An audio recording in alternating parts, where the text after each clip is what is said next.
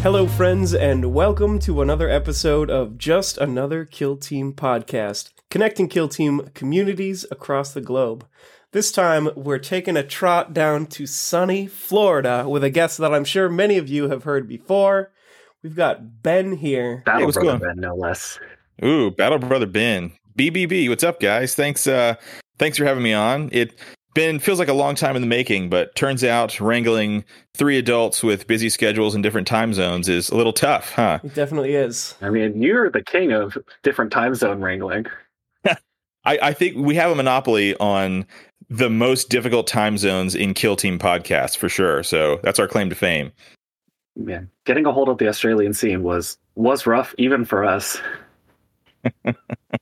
Yeah, I bet the different energies that we have is like Reese is just waking up, I'm just getting off work, and Russ is like should be in bed. So the energy is all over the place. I think that's part of the recipe.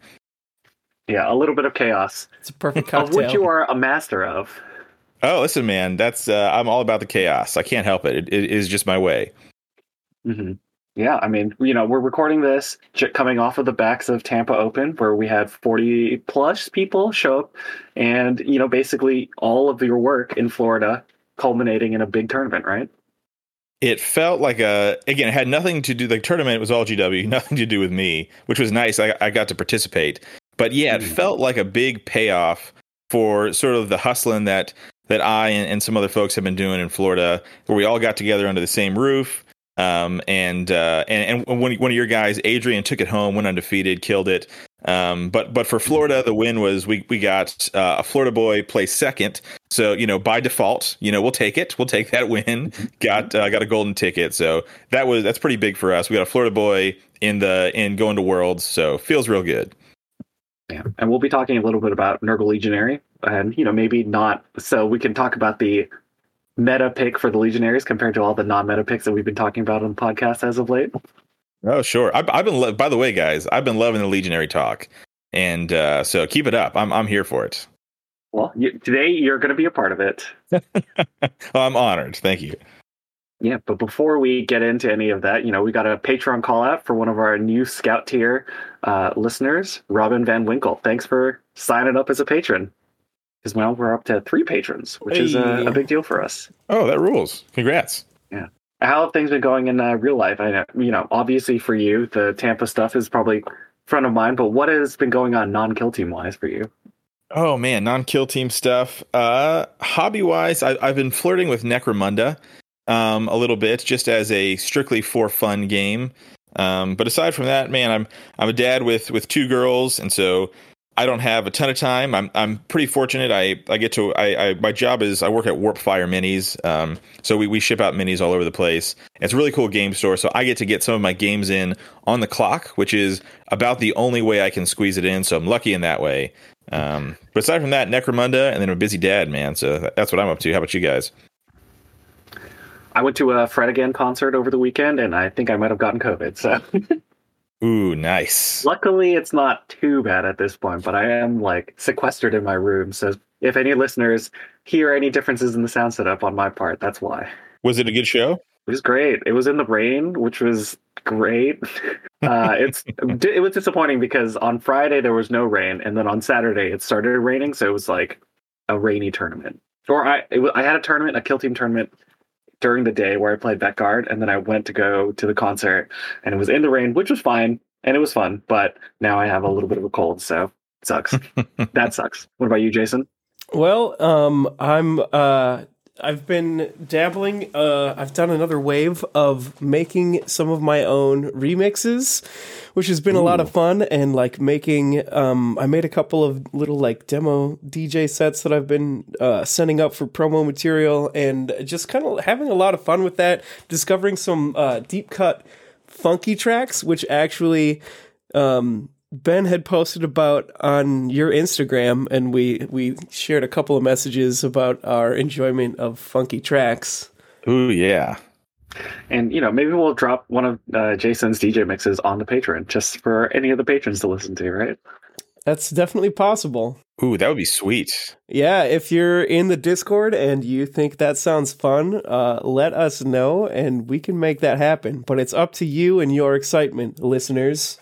But yeah, I mean, the key topic for the day is talking a little bit about Florida. And Ben, when we were doing the run up to this show, you wrote in the show notes basically that you've been grinding it out in the scene. So I'm looking forward to hearing a little bit about how that worked. I guess working at a game shop definitely helps in that respect, right? Yeah, man, it's kind of funny how it's funny how things just fall into place that you don't expect. I've been working there for about a year, but before I started working there, I was just a patron of the store because I live in Ocala, Florida. Don't have a ton going on. We're about an hour from anything that you might want to do in Florida.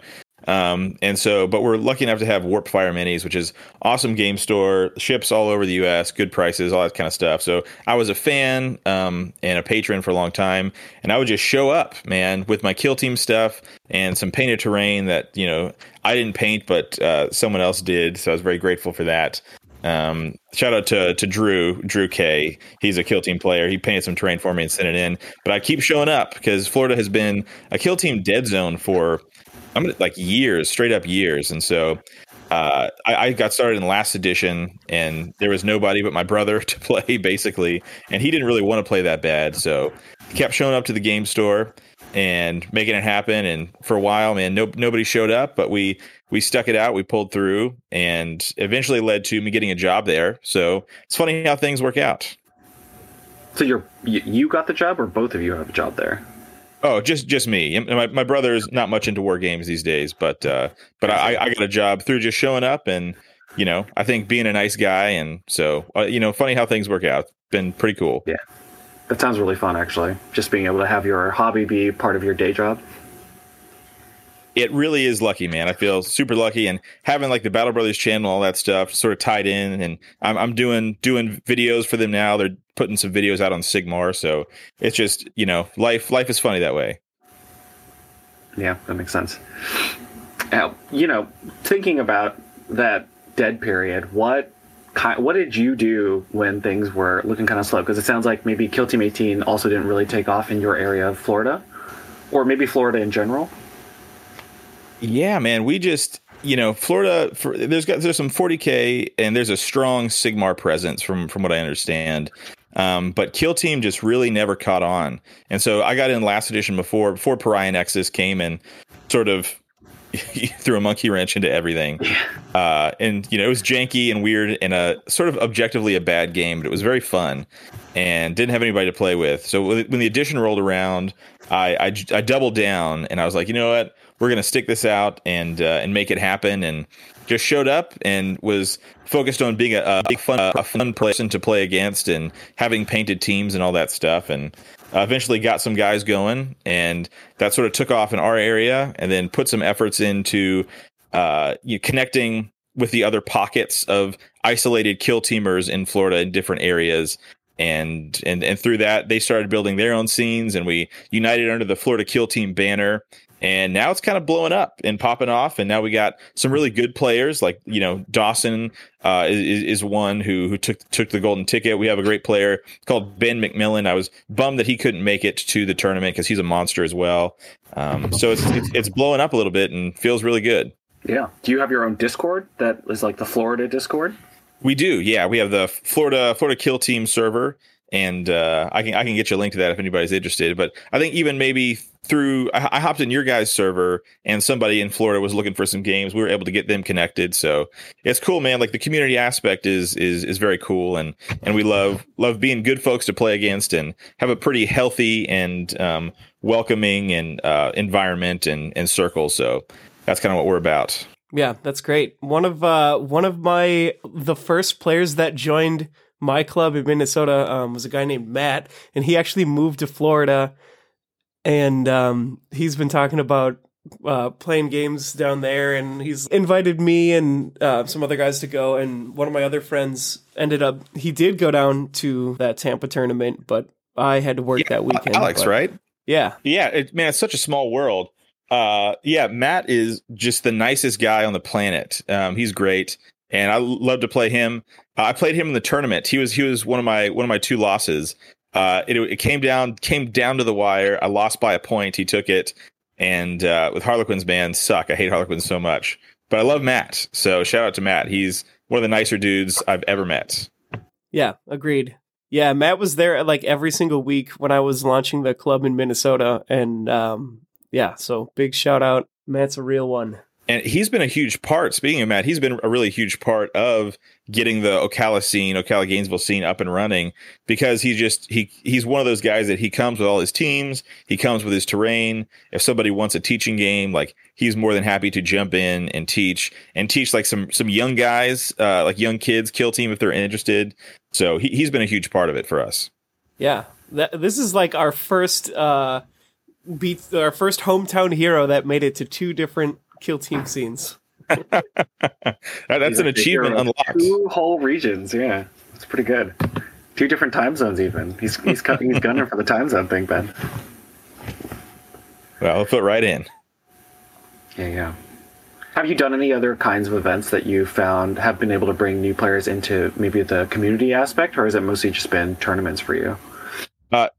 Tournaments have been just the best way for us. Like, there's just something that happens when you have competitions running and you have sort of that friendly competition spirit where folks want to come and do well. And especially in Florida, where aside from the GW Open, the only like sizable ones have been the ones that we put on. And so hoping to hit 36 at our next tournament. But we'll see. It's not on the calendar yet, but we're getting there. But that, for us, that's been the biggest one. I've been meaning to do a narrative campaign, the same one that I ran for KTO, with a few twists on it, just for folks who want to have a good time. But it really is, we don't have much of a narrative scene. All our guys are focused on trying to get good, as it were. So don't have a huge narrative group, but it's something I'd like to do for fun in the future. Yeah, I guess getting good is always the easy thing for everyone to kind of like unify together around, right? Totally. Yeah. Nobody wants to suck. You know what I mean? We're all on a journey to sucking less, ideally. So yeah. Speaking of sucking less, for the Operative Showdown. Ooh, nice transition. Nurgle Legionaries. We talked about Nurgle Legionaries because we've talked a lot about Tzeentch and Khorne and Slaanesh over the last couple weeks. So I'm curious to hear about someone who's still playing Nurgle Legionary. And you did pretty well at Tampa. 4-2 is a pretty respectable record, losing to second place and Void Dancers, which is nothing to sneeze at. Yeah, man. The goal, my wins, let's see. I played Intercession, which, again, man, as a Legionary player, give me all the Intercession. I'll take that matchup all day, every day. This is pretty zany. I played my own teammate from Warpfire, who was running Justian, Strikeforce Justian.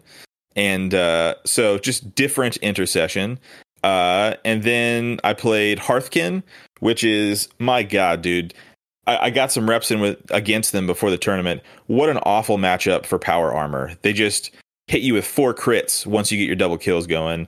And then my last win was against Hyrotech, and a very fun match against a very fun opponent. So those are the wins. Nice. All right, I'm surprised. So, Votann right now, just as a tangent, Votann are one of those boogeymen for Space Marine teams right now. So what actually got you through that matchup? Oh, man. So, like, the big takeaway for me, I've been playing Legionaries for a long time, and Tampa's my second foray back into competitive like tournaments. I was out for a long time because I was making videos, and my videos have slowed down because of sort of what we're talking about, trying to get the community up and running, because that just felt like, something that we saw some growth there, wanted to try and foster that. But so it was my second foray back into competitive play. My big takeaway was that, man, with Legionaries, if you can get 2 double kills against like, a 12 or less body kill team, that's almost game right there. You know what I mean?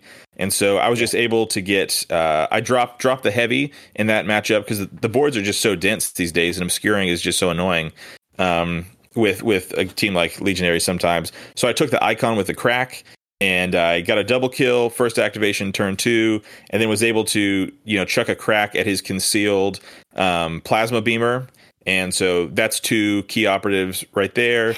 and then I was able to take out his somebody else, and then his leader. I wounded his leader with someone else, and after that, man, it's hard to come back from. But even then, he still hit me with 4 crits from his Melta gun that he has. So like that's just because of the grudge token. So that is devastating. You really can't take your foot off the gas against them because they will just hit you with crit city. Yeah, they play kind of like Blooded, where at the end of the game they're just way overperforming on each operative, just because you have like 3 grudges per enemy operative, which is great. Was he using a lot of plasma knives? I know Ace mentioned that he's all about the plasma knives, so curious if that happened to you as well. In this matchup, I think he had plasma knives on 1 or 2 guys, but not the full knife gambit that you sometimes see. Okay, yeah. For any struggling Votann players, it does sound like on Ace's side, he's a big fan of playing a lot of knives, so that means at the end of the game, every operative can do charge, fight, shoot. So maybe that would have been rough, right, Ben? Yeah, totally. Like those plasma knives are no joke. Lethal 5 plus grudge tokens. Again, it's kind of like Hand of the Archon, where they're just hitting you with so many crits. Like, what are you going to do about that? Nothing. Yeah, it means that in melee, a random dwarf can reasonably threaten a Nurgle Legionary that's been taking a little bit of damage, because your 5 damage back half of your knife is really good against Nurgle's mark. Yeah, and it's just economy wise, it's great because Nurgle is netting you nothing against that knife, because 3 damage minimum damage reduction, so you're getting the full strength of that knife. Like, you're not going in any softer than you already are, so it's awesome. Yeah. All right, but you're the big Nurgle player here. We've had players come on and talk about Khorne and Tzeentch, but it sounds like you're also flirting a little bit around with non-Nurgle marks. So I have a couple examples here for the Operative Showdown, looking at, maybe like the Slaanesh Shrive-Talon versus a Nurgle Shrive-Talon. So Are there situations where you would use one or the other, or is it just Nurgle most of the time just because it's so much safer? Ooh, that's good. So I learned this tech from Shane. He sort of blew my mind with it as the true Legionary Lord himself. Is the Slaanesh Shrive-Talon into Gellerpox is awesome, because you have natively with the Shrive-Talon, you have a way to reduce an APL if you get a kill, like within 3 inches. And then also, I believe it's called Sickening Captivation is the ploy that you get with a Slaanesh mark, where for a CP, you can just automatically do that. And so into 2 APL hordes that specifically don't have like funny fallback shenanigans, like Kasserkin will screw you up on that, because you'll minus their APL, and then they'll just do the tactical retreat, whatever it's called, and get somebody out of there for free. But against something like Wormblade or even Vet Guard, you just have to watch out for in Death Atonement, where you can charge 2, get a kill, and then subtract an APL from the other one, and then you're safe in combat effectively. But like Blooded doesn't work against, because they'll blast you anyways. They don't care. Yeah, they'll just shoot into the melee, and they're like, all right, well, he's dead too, so it's fine. Yeah, it doesn't even matter. And then like on the Nurgle side of things, man, like, so the argument about the Tzeentch versus Nurgle, like, as long as you are typically like leaning heavy on one of those for most games, I think that's probably where the most value is. But never being injured is good against every team. Like, having a 4-up invuln is super sweet in some matchups, but never being injured is good in almost every single matchup. So really keeping your 2 health operatives still valuable, basically, right? Dude, that's what saved me in a game versus Hyrotech, is that I had 2 guys straight up on 2 health, but my plasma gun still hit on 2s and my Melta still hit on 3s. And I was able to go in there and just do some work. So like sometimes I will take the Shrive-Talon, depending on the mission, into intercessors, like on loot or maybe even secure, because he can do the drop his Grizzly mark or whatever it's called. Grizzly I'm mark, bad with names. Yeah, thank you. I think it's Grizzly mark. Basically, it just makes it so that they have to manage the Shrive-Talon in melee, because you can just put it on conceal and sit on an objective, right? Yeah. Or prep to basically charge safely, because the Shrive-Talon 5 attacks on 3s, 3/5 can tango with any of their assault intercessors because you go first. Yeah, lethal 5, and that's the key thing about the Shrive-Talon for me is he doesn't win me games against 3 APL teams by charging in, but he wins games by holding a flank and getting charged. Because if you charge him, you probably are still going to die, even if you're an intercessor. Because you're now going down to 3-5 with your chainsword, and I'm hitting on 3-5 with lethal 5, and I fight first. That's a bad time even for assault intercessors. Yeah, I think there's no real questions on whether or not your anointed should be Nurgle, because it's just too good if you're going to be using Nurgle, right? Oh man, so in Tampa, this is actually interesting. I agree, yes, and so if I take Slaanesh, it's really for the Slaaneshi Shrive Talon. But I took actually Nurgle Khorne for the first time without much testing, which is a little weird for me. Ballsy. And I took it for specifically the Khorne Anointed, so he can take advantage of perpetual aggression. And it never came up a single time. He came out twice. All the other games he was Nurgle. But I think there's absolutely some value in the ping pong. And like you guys talk about, Jason, I know you were talking about like the full Khorne ping pong list sounds so incredibly fun. It is super fun. Yeah, just chain lightning through everyone. Yeah, that's so cool. But it never came up for me, unfortunately. But that's why I took it, because, again, I wasn't super worried about teams like Gellerpox or something like that. So I tried to shake it up, but it worked out. So you took the Khorne Anointed mostly because the double fight is baked in for free, right? So you could do the fight, free charge, and then do a second fight, which is not a thing that the rest of the team can do without actually spending one for Hateful Assault, I think? Correct. Yes, sir. Okay. So in comparison, when did you take out the Khorne Anointed versus when did you take out the Nurgle Anointed? So I took out the Khorne against Harlequins, and in that matchup, he just sort of held the mid board in their objective, and he never actually got to fight. I chased some clowns around, which sort of ended up denying a secondary that helped me make it close. That game with me and Matt came down to like, oh man, if I can roll 3-3-ups on 5 dice with a CP reroll, I can score a couple things that'll put me ahead 1 point, and I couldn't. So that's how tight it was, and so he took it. But so he never got to fight, and then I also took Khorne Anointed against Hearthkin, but again, never came up because he just. My icon bear and my leader in that matchup were doing most of the work, and he did some cleanup. So, I see. Well, that's interesting. I wouldn't have expected that the Khorne Anointed was one that you would be looking out for. I think generally I hear people talk about the Khorne Butcher versus the Nurgle Butcher, just because the Khorne Butcher's 8 damage hit is so much bigger than the Anointed losing the damage reduction. So, if we were going to talk about the next up Khorne Nurgle flip, it'd be Khorne Butcher versus Nurgle Butcher. Are there times when you would take one or the other, or do you are you mostly on Nurgle Butcher at this point? Well, when everybody gets into Legionaries, everybody wants to run the Butcher, right? He's the coolest model by far. Yeah. Everybody's so psyched on him. Legionaries are a team, I think, that if you're getting started with them, they have a lot of traps. Like warded armor is a piece of equipment that's just like a meme, right? Like it looks really good on paper, but we actually run it. It's like, oh, this is garbage. Like it gives you a 2-up save until you take damage. So like you get to roll a 2-up save once, and the Butcher, you want to run him every time, but he's not the pick to run every time. So like I never took the Butcher a single time. I never ran into 7 wound teams.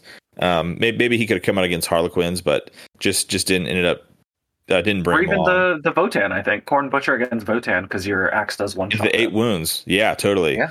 But yeah, so he never came out, but I think totally for sure, if there's an operative in that team that wants to be Khorne, it's got to be the Butcher, because 4s on 4s, even with full rerolls, man, sometimes you're not going to get that crit. So Khorne assuring you get a crit if you can get a single hit is huge. Yeah. I think Khorne Butcher is the most obvious one that would get taken as Khorne, just because the 8 damage hit means that you're able to manage a lot of these teams. It's just whether or not the perpetual aggression stuff actually lines up. Yeah, totally. There was one other thing that I wanted to point out about the Butcher, and that is like for especially for like Into the Dark, his little aura of being within 2 inches is considered engagement range. So you can't get close enough to just shoot him. You either have to charge him or leave him alone. And like that on its own is just like a silent positioning tool that is just like another super secret weapon. And I just have kind of been chuckling about how awesome that is, and figured I'd share that one. Oh yeah, like if you put him behind a barricade, far enough back behind a door, it's like, who's getting through that door? Nobody. That's who. Yeah, I think the one big trap for players who are trying to use that rule, I think on the Legionary, it is called... Yeah. So devastating onslaught. For the purposes of dash, fallback, and normal move actions, enemy operatives would perform. Treat the distance of this operative's engagement range as 2 inches for that action instead of 1. So it means that it's hard for you to move into him when he's concealed. But on In the Dark, if you're trying to use this ability behind a closed door, it actually doesn't work. Because what your opponent can do is move into a door, open the door, and they're technically in engagement range, but they're not in engagement range during a shoot action. So I have watched a couple players walk into that trap where they thought that if you put a guy on guard behind a door, that you would be able to get away with a fight before they were allowed to, and someone opened the door just at the range where they were not in actual engagement range, and the person wasn't in hatchway fight range, and just got 8 of plasma to the face. Yeah, so like the only way to make good. that work is if you open the door and then park behind it concealed, because then they can't approach the door, and then they can't get close enough to ignore your cover from being within 2 inches, and then like that's where the real secret weapon lies there. Yeah, so you've got to be, for anyone who's trying to do this, the Butcher has to be visible before any of this basically can happen, because they literally can't see them on In the Dark because of a door. Then this doesn't work, because it only counts during the dash, fallback, and normal move. It doesn't count during any of the other stuff. So you can actually be within the gap while he's on conceal and shoot him just fine.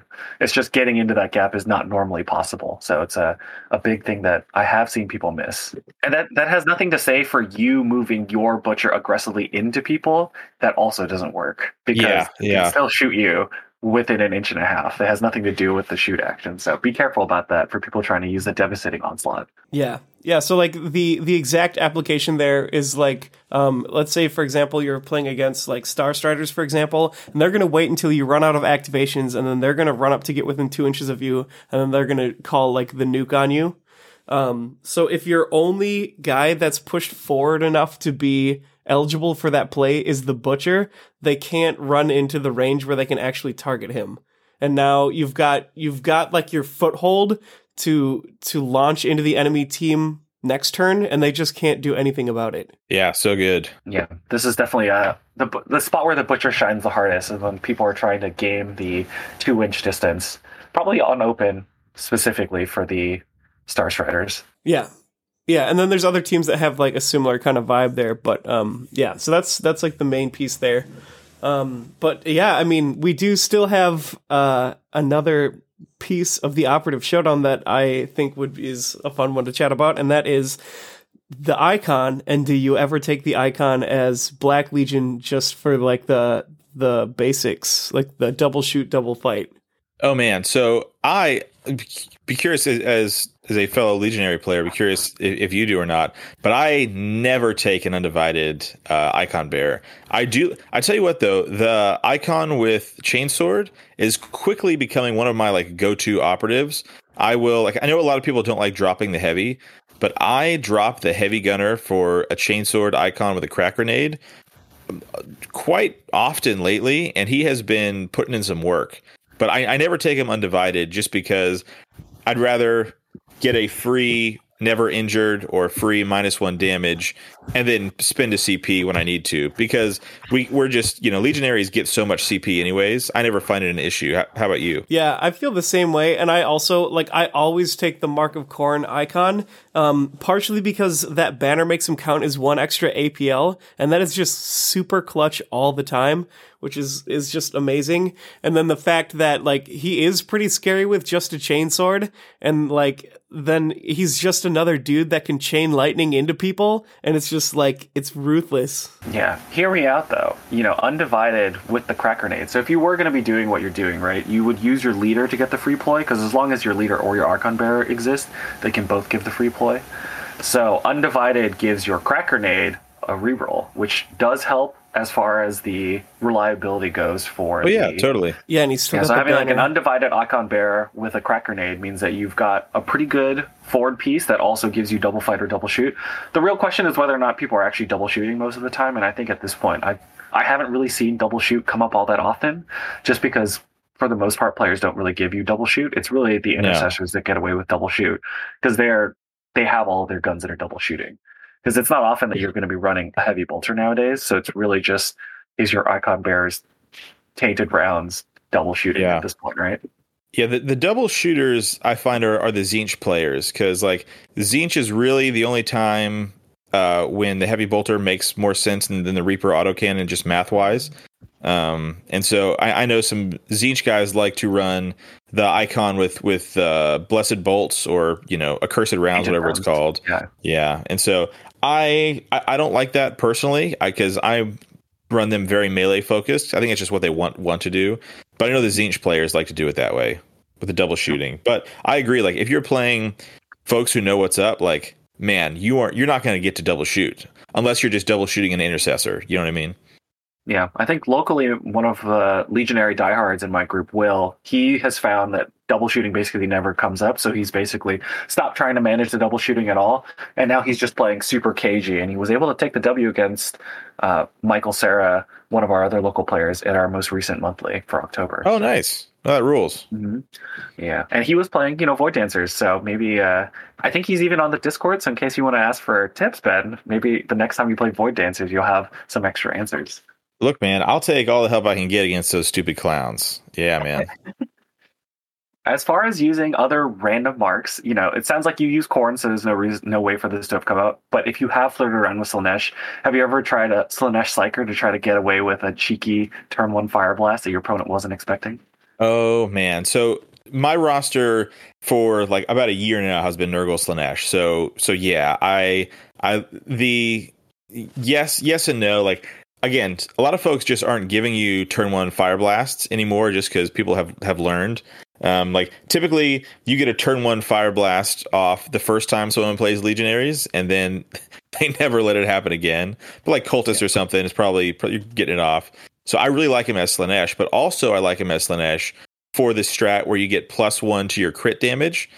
And something that yeah, so I love him actually, like into intercessors. His Fire Blast is doing nothing, but what he is doing is his knife is it's 5 attacks, 3/4 with demonic energies. So every time you retain a crit, that's 2 mortal wounds. So I love sending him into an intercessor because nobody's expecting it. You buff yourself with I forget what it's called, but you give yourself lethal 5, brutal, and lethal 5. Yeah, it's malign influence on yourself. Thank you. Yeah, so now, and if you're Slanesh and you have the +1 damage, you effectively have a 3/7 melee weapon going into intercessors, and with lethal 5, it's not uncommon for you to roll 2 or maybe even 3 crits. So that changes the melee maths in a crazy way. So you're killing an intercessor, maybe only taking a hit back. That does sound really cool. Yeah, the Legionary Balefire Acolyte, every crit that you retain is dealing 2 wounds. So if you're doing an extra crit damage because you're Slanesh, you are mulching a 14 wound model. Yeah, and again, nobody expects it, which is so cool because like you're afraid of him from the Balefire, but he can go in and chop it up really good, like single target melee combat. He's an absolute monster. And then like into 7 wound models who have the same strength there, he'll just like run up and one-shot people. And that's another thing, like, yeah, no one would expect that. Yeah, and you've actually been using this as a Slanesh Psyker a little bit more than I would have expected from, hearing all the internet discussion about, which marks to take. Yeah, man, niche tactics has just turned into Legionary tactics. So, in your Discord server, so I'm here for it. Yes. Speaking of niche tactics, this week we're gonna try it a little different because we just had a new set get spoiled. So we're gonna try to look into the future and take our bets and see which tactic we think is gonna come up with these new scouts. Ooh. Or even the Dire Avengers and the Eldar models. So I think this week we're gonna have a little bit of fun and just guess and see what we think is gonna be fun plays, and we'll see where we're at in whenever the set comes out. Huh, Ben? Maybe we'll swing back around, get a Russ on, and we can see how good our predictions were. Oh yeah, that'd be great. Let's do it. And you mentioned that you were really into the scouts for this one, right? So just as a reminder for listeners, we're going to try to guess which tactics are going to get played off of the scouts. And the scouts have this block of text, Jason, if you want to read it through for us. Yeah, the scouts. Armed with a diverse array of weapons, including Astartes shotguns, bolt guns, pistols, sniper rifles, heavy bolters, and missile launchers, these customizable squads are more than capable of tackling the Asuryani threat and the myriad of other crash-landed kill teams now operating in Beta Decima. And right, on that note, the kill zone itself looks like it's going to be a big shake up in the meta. So like every single team that is like going to be worth a second look with how that terrain looks, in my opinion. So I just figured I'd throw that out there too. Yeah, we've got a million gantries and walkways. So, and like, for what it's worth, all the teams in the boxes, maybe they were designed with all these gantries and walkways. So if I were to guess, I would expect, some sort of climbing rope or something, just because it wouldn't be forward deployment without some sort of scouting. Without some sort of rope stuff, right? Yeah, climbing ropes for sure feel like some sort of. You have the little baby Reaver, which looks really cool. So like he will have some zipping around shenanigans. Yeah. Imagine if that baby Reaver was like the Grot or like a light version of that, just a Space Marine Grot. Dude, that would be sight. Because there's the grapnel launcher guy, right? Yeah. Yeah. Oh, maybe that would be tight. Yeah, at the very least, he can get up and around the platforms with ease.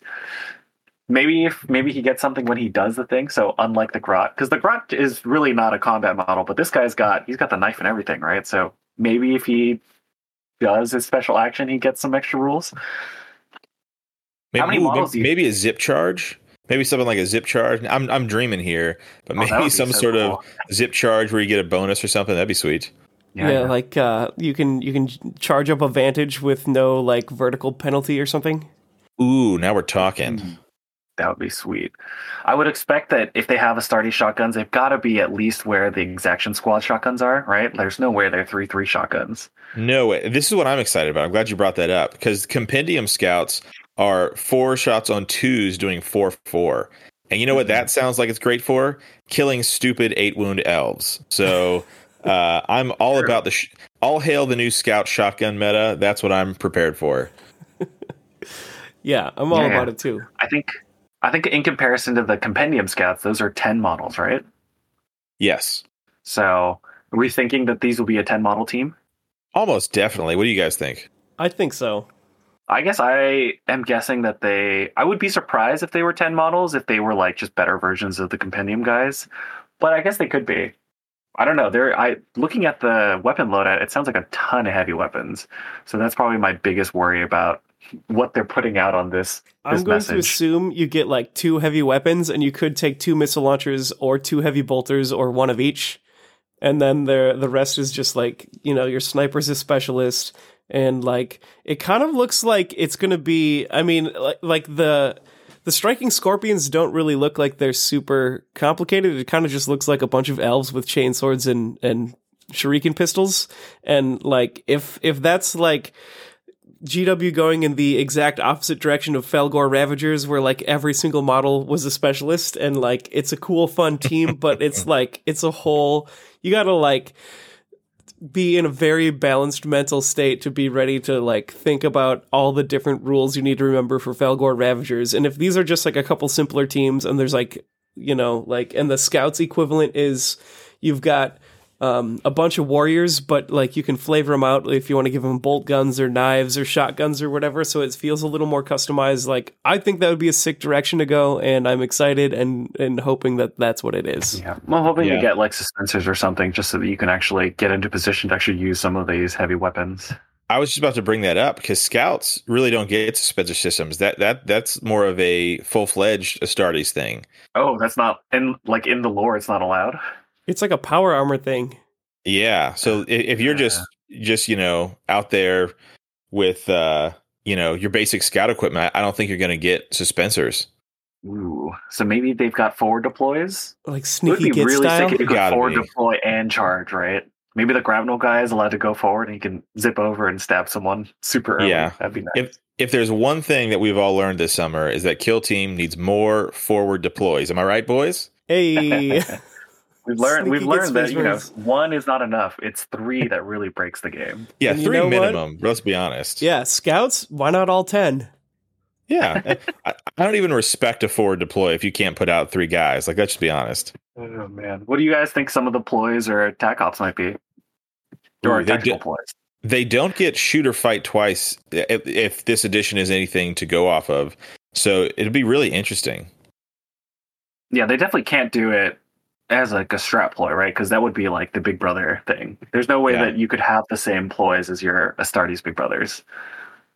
Totally, yeah. So I really I'm having a hard time speculating for what these guys will have. I don't know if you guys are feeling the same way, but I just man, I'm not totally sure. Aside from the scouting stuff, Yeah, I would assume that they've got to mess around with scouting a little bit, right? Just because they've got to be forward deployed. Because I think for the teams that do kind of like forward deploy shenanigans, like Wormblade, Commandos, Hunterclade, they all kind of do stuff early on. And Hunterclade maybe are the biggest example of getting to do a bunch of extra scouting actions because they get extra infiltrates or extra dashes. So maybe the scouts will have something like that. I agree. That'd be cool. Yeah, and like like grab shoot insertion kind of vibes like Phobos has. Ooh, I yeah. wouldn't be surprised if they had some kind of like turn 1 ambush mechanic where they can like change orders on turn 1 to like spring out at people, and either that or like striking scorpions. I'm not like as familiar with the striking scorpion lore, but just like striking scorpion makes me feel like you get close and they lash out and sting you. Yeah, I think in lore, they're like the forward deploy in heavy armor and stab people in the shadows group. Yeah. Yeah, and it's interesting because you have them. There'll also be the Howling Banshees and the Dire Avengers. Yeah, I there. think they mentioned So that you can mix all three. yeah, so that'll be. It almost feels like, again, sort of like you're mentioning, Jason, that there's really not, at least on the surface, doesn't look like much flavor there. It's just 10 green dudes with chainswords. One has a lobster claw. So it kind of feels like Intercession in that way, where okay, maybe it is an easy entry point for folks to play at like strong aspect warriors, but not have to get too bogged down in rules. Yeah, and especially if like all the basic all the basic warriors are options, like your list building is now just like what equipment do you give your warriors? It's probably going to be a lot about roster or like operative selection, right? So maybe kind of a Phobos situation where you're picking between the 3 aspects for the mission. And some people will just play all Incursors or all Howling Banshees. And some people will do other things. Yeah, and I bet that there will be sort of how Legionaries have ploys for the different marks. I bet that there will be different ploys for the different aspect warriors. Ooh, I like that. I hope That'd be so. cool. And Maybe then they'll do Banshees. something. Maybe go ahead. I think they mentioned that there's going to be like a little bit of mixing, right? So maybe they'll have some nod towards, a couple aspects working together. Yeah, I was just talking to Dakota on Squad Games. I know, sponsor of you guys, and we were just chatting about because he's a big Eldar fan. He loves the dirty Eldar. So Howling Banshees, their thing in 40K is they always get to fight first. That's a big part of their in-game lore. Man. So like, I bet there will be. He was even mentioning like a team-wide fight first. Like that's like That would be insane. that would be worse than like at launch Felgor. Like it'd be just insanity. So Especially if you got 10 Howling Banshees, it would just like run up and just wait for you to get in combat. A whole team of Shrive Talons, that sounds like my nightmare. So, but I bet it'll be a ploy. Like maybe if someone charges you, you get to be the attacker or something. That would be really cool. And they've probably got to also have some nod. I mean, maybe Eldari agility lets you just fly on top of buildings. So who knows? Maybe Void Dancers will just be gross with how many climb checks or jump tests people are looking at. Oh yeah, man! The new wonky terrain. How do you guys feel about that? Because I cannot see a way to make that competitive. Exactly. What do you guys think? It depends on how much cover there ends up being on top of those buildings. Because I think in the demo pictures, maybe it's fine because you can hide behind all of the objects, and maybe it's fine. I assume there's probably got to be some other rule with the kill zone. Maybe they have extra obscurity rules or something. Just from the way that smoke looks, maybe it does something. Sure. or like the seas flare up and it reduces everyone's shooting range to 6 or something. I don't know. That sounds more like a narrative thing, though. I just like. I am not 100% ready to like badmouth it in any way. I mean, I feel like even just as is, if it is just a shooting gallery, it's like everyone skirts around like the feet of the buildings until like someone has to go up to score or something. And then like that just turns into like a giant unraveling thread where like this person shoots at the person on the balcony and then someone like shoots down at everyone and just like turns into a crazy shootout, which, you know, like when Kill Team first came out, I don't know about you, but like pretty much every game was that way. And like people weren't doing terrain right and all sorts of stuff like that. And like if this terrain kit just kind of brought it back to that, but with everything we've learned in the last 2 years, I think that could be kind of amusing, actually. It's like, look at all these things we've learned. It could also be that, you know, maybe they toned down some of the gantry stuff. And because like the gantries, I think if you like flip them over onto their side, they would make for fine heavy wall cover, right? So maybe if they have to redo the terrain layouts, they could do that. But I think that I need to play on it just to have a real opinion. Because right now I'm just looking at pictures. I have no idea what those maps look like. So Yeah, and what they showed off might not be the actual layouts for, you know. Yeah, I think that's definitely a thing that has come up. That's a thing that's come up in past previews, right? Where they were like showing illegal team layouts. Yeah. Yeah. So I think generally what they do with the pictures for previews is they're trying to show all the contents of the boxes. So maybe, you know, maybe there's some other stuff going on with the terrain that we don't know.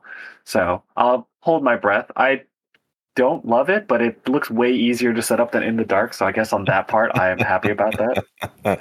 That's true. Yep. I mean, for what it's worth, at this point, a year and a half, like a year in, I'm pretty good at setting them up. Maybe not as fast as the T.O. Ben from Tampa, but I can set up the boards pretty quick now. Oh man, I got a crash course, and yeah, Ben, he was awesome at Tampa, by the way. Got to give him a shout out. It was my first time at an event that he was TOing, and just what a total pro. Yeah, what a total pro. But no, I got a Kill Team Open this past year. I got a crash course on assembling into the dark terrain out in the tent. It was the night before, so the heat wasn't on. So Florida boy Ben out in the tent at night before the heaters come on with these cold fingers, like numb fingers. And you know what hurts extra bad when your fingers are cold? When you skim like the corner of one of the top pieces with one of your cuticles. That hurts real bad. So I got a crash course then. So I'm a pro at it now. I've been in the trenches. I'm a pro. Yeah. My tip for any listeners who've made it this far, now that we're wandering around the in the dark boards, my big tip for setting up in the dark boards is setting up all of the B3 pieces, which are the ones with corners and doors, where the map tells you to do it right away, because those are the easiest to see and sort. And then you can kind of like piece around those, and never, ever put on the caps before you've laid out all of your wall segments. Because the moment you put on a cap, you're going to screw yourself up. Because I literally just did this in October. Yeah. I was like telling Joey, who got, I think, 4th at Tampa and was playing in the finals against Adrian. I was telling him, like, never put on the caps. I'm like staring at this board for 10 minutes. And I'm like, you know what? Maybe I should take off all the caps. I pull off a cap. I'm like, there's the piece. I'm the dumb. It was me. It happens to all of us. Yeah. So I would suggest, you know, do the B3s because they're easy, and never put the caps on until you've laid out all the pieces, and then put them all together and then put the caps on. Yeah, and actually, I have one little like hack to add on to that. Every single one of those like triangle connections on the ends of the walls and like the little like triangle end pieces are one of two ways. And if you just color code them, so like on all of my Into the Dark sets, I have all of them that face one way blue and all of them that face one way red. And then if you match colors, if you put red on red, it goes, it's a straight through connection. And if you put blue on blue, it's a straight through connection. And if you put blue on red, it's a 90-degree connection. And then you, like, when you have everything set up, you can see the blues and reds, and then you know exactly which little like triangle end pieces you need. And then you put the caps on it, and then it covers the red and the blue so it doesn't mess up your paint scheme. Oh, that's a pro tip. That's an actual genius tip. I didn't even think about that. Yeah, my quick speed paint for the In the Dark sets paints them up in like 2 hours and over like 2 coats of paint. And that's like, I pre-assemble 4 walls, and then I spray coat them, and then I do another like a zenithal on top, and then I sponge to get everything messed up. so Ooh, it nice. bleeds together. So they come together pretty quick, but that's a good tip. Because I definitely pre-sort the In the Dark before that. But who knows? Maybe after this comes out, I won't have to build or paint any In the Dark sets going forward. Speaking of painting Into the Dark, I just painted my first part of it. I've never painted an Into the Dark set because I'm lucky enough to have other folks who volunteered to do it in my stead, which was awesome. But I painted a wall. Part of my display board for Tampa was an Into the Dark wall, and so that was my first time painting it. And so it was fun to do one stretch, and but man, to do a whole set would be a little annoying. There's just so many details you can pick out. My goal was a speed paint, so it's like I'm trying to make it look messy and lived in, so it's pretty easy. But if anybody wants to see pictures of Ben's board, they'll be up on Goonhammer for his as part of the best painted part of the Tampa Open article. Oh yeah, I'm excited. Excited to be on the hallowed grounds of Goonhammer. That's like not for being good at the game, but just for being just for being there. Feels good. Honestly, being a writer for Goonhammer, or being one of the writers for Goonhammer, is kind of crazy to me because I remember reading Goonhammer for 2018 and being like, "Man, this is it." That's where you go. Now I'm on the inside writing articles for them, so it's cool. Every single time I play Necromunda, I pull up the Goonhammer Cawdor article. Every single time, like, okay, walk me through this, please. Yeah, I think locally we've even got. I think Necromunda has filled up for the New York Open, and BattleTech has filled up as our side events. So, for anyone looking to come to New York Open, it's just the GT at this point. Yeah. How are things coming for the Renegade Wargaming Convention? Renegade is coming along. We've got 2 events that we are going to be running. So Renegade it's a wargaming convention. There's all sorts of stuff there. There's Sigmar. They might have Warcry, maybe not. And then there's 40K. There's even like bolt action in the Batman game. And the November iteration specifically, we rent out a whole hotel. And so it's the biggest one of the year. Our Friday event is going to be Escape the Gallodark, and as I'm still kind of like scheming with some ideas of bringing some speakers and lights and like playing the Doom soundtrack and having like spinning red lights and like shine a flashlight at your Into the Dark, and there's all this like crazy effects that can happen that my friend Lee is putting together. So it's like you roll initiative on a D20, and then it could be like gravity goes out and now everyone can fly, or like the lights go out and now you can't see past 4 inches, or like there's a gravity slam and everyone moves into like the east wall, or like objective markers can explode and then it just kills everyone that's on there, or like an air leak and then it slams explosive all doors. Decompression on a room. Like blow a room up and then all the doors slam shut. Yep. So we've got all sorts of crazy effects like that. We've been doing a lot of playtesting for that over the last month and a half, and just kind of getting that all put together. It's been a lot of fun. So that's the Friday event, and then so it's kind of like a narrative thing, and then Saturday and Sunday is going to be linked like a grand tournament. Where we're still taking signups, and I actually haven't checked on the numbers in a little while, but we're shooting for hoping to get like at least 24 players, and then if we do fill that up, then I'm gonna request to see if we can get a little more space, but we'll see how it all goes. Well, that sounds awesome, man. Yeah. It sounds like you've got Ben. You've also got something of a similar scale coming up. Are you doing 4 rounds or 3 rounds if you have 36 people show up at the next Warfire game tournament? So we always do 4 rounds. So I think on the past 2 that we've done, we've had like 22, 24 folks. And even then there ends up, or I think it's 20 and 22. And like even that, we've ended up with 2 undefeated players, which is a bit of a bummer. But definitely 4 rounds for 36. And ideally, we're at Warpfire. We'll be moving into a new location, just like half a mile down the road. So at that point, we can probably fit up to like I don't want to count the tables before we have them, but even up to like 48, even maybe 60 players if we wanted to really pack them in. So hopefully the Florida scene will continue to grow and we can max out and do some 2 days. It definitely sounds like being an hour away from anything that's worth doing is coming back in spades in this case, huh? Oh yeah, man. Ocala again, not much here other than the Warp Fire tournaments, but it's good because like the Miami guys, it's a drive for them, but everybody else is not too bad for. Yeah. Yeah, I mean that sounds really exciting. Being able to have like basically a full GT regularly. In New York at Brooklyn, we've gotten up to 32 with our doubles tournaments, but I don't generally run 4 or 5 rounds just because I think people would just want to come and have fun. So I generally run 3 rounds, and I give the last 2 players the battle for first place basically, and I just run as a top cut on BCP a little bit later. That's cool. Yeah, I'll have to pick your brain on doubles tournaments because that's something that I want to throw in again just for a little more relaxed, a little more fun for some folks. So I'll have to ask you some questions on that later.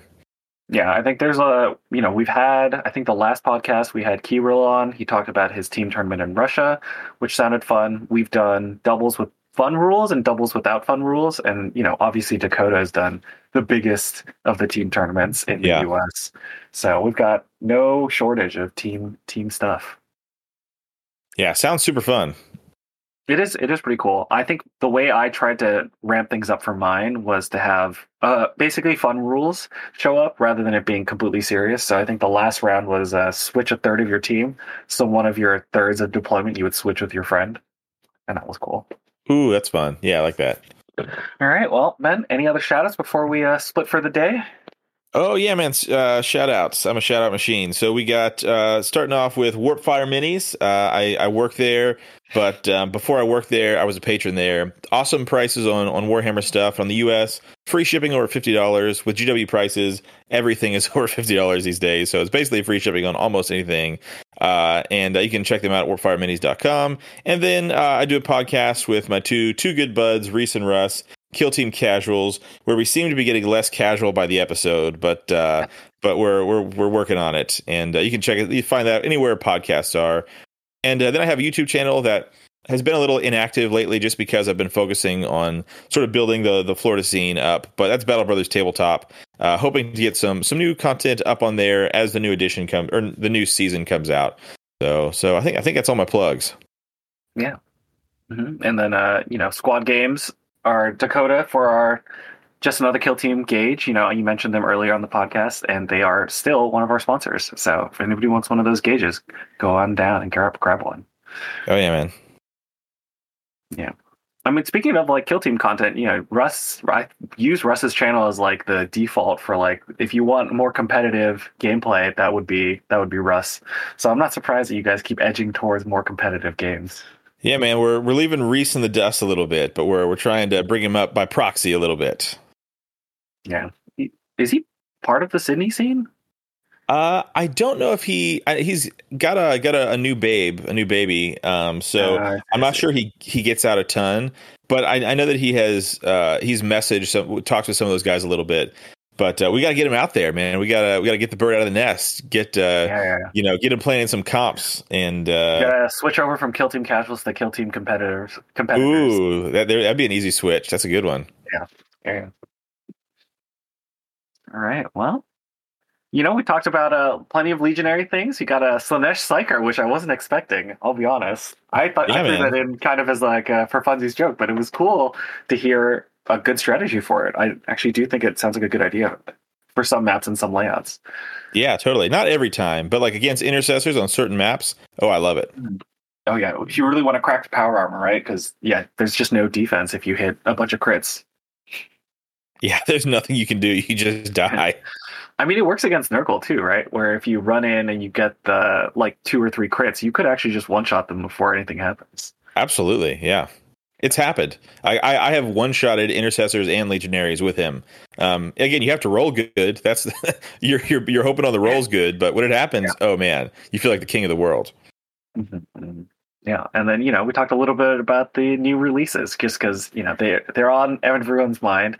We'll see how the terrain shows up, right? Yeah, man, I think you guys made a good point. Like we haven't seen the rules yet, so many folks like to jump straight to the negativity. And the Kill Team rules crew, I'm of the opinion that, man, they kill it 9 out of 10 times. Even I'll say this, like 95% of the time they're killing it. and there are some anomalies that happen, but everybody's human. So I think if they didn't get it exactly right, what we do know is in a couple months they will get it right. They'll make the tweaks. They're killing it for me. I mean, pre in the dark or pre crit up in the dark is very different from post crit up in the dark also. So I really am not super worried about it. If they have some weirdness, I'm sure that it'll be changed in time. Yeah, totally. I agree. Yeah, I've got high hopes. I'm very excited about it and eager to see where it takes us. All right, Ben, thanks for coming on. Oh, thanks for having me, guys. It's been a pleasure. Yeah. And thank you, listeners, for listening until the end.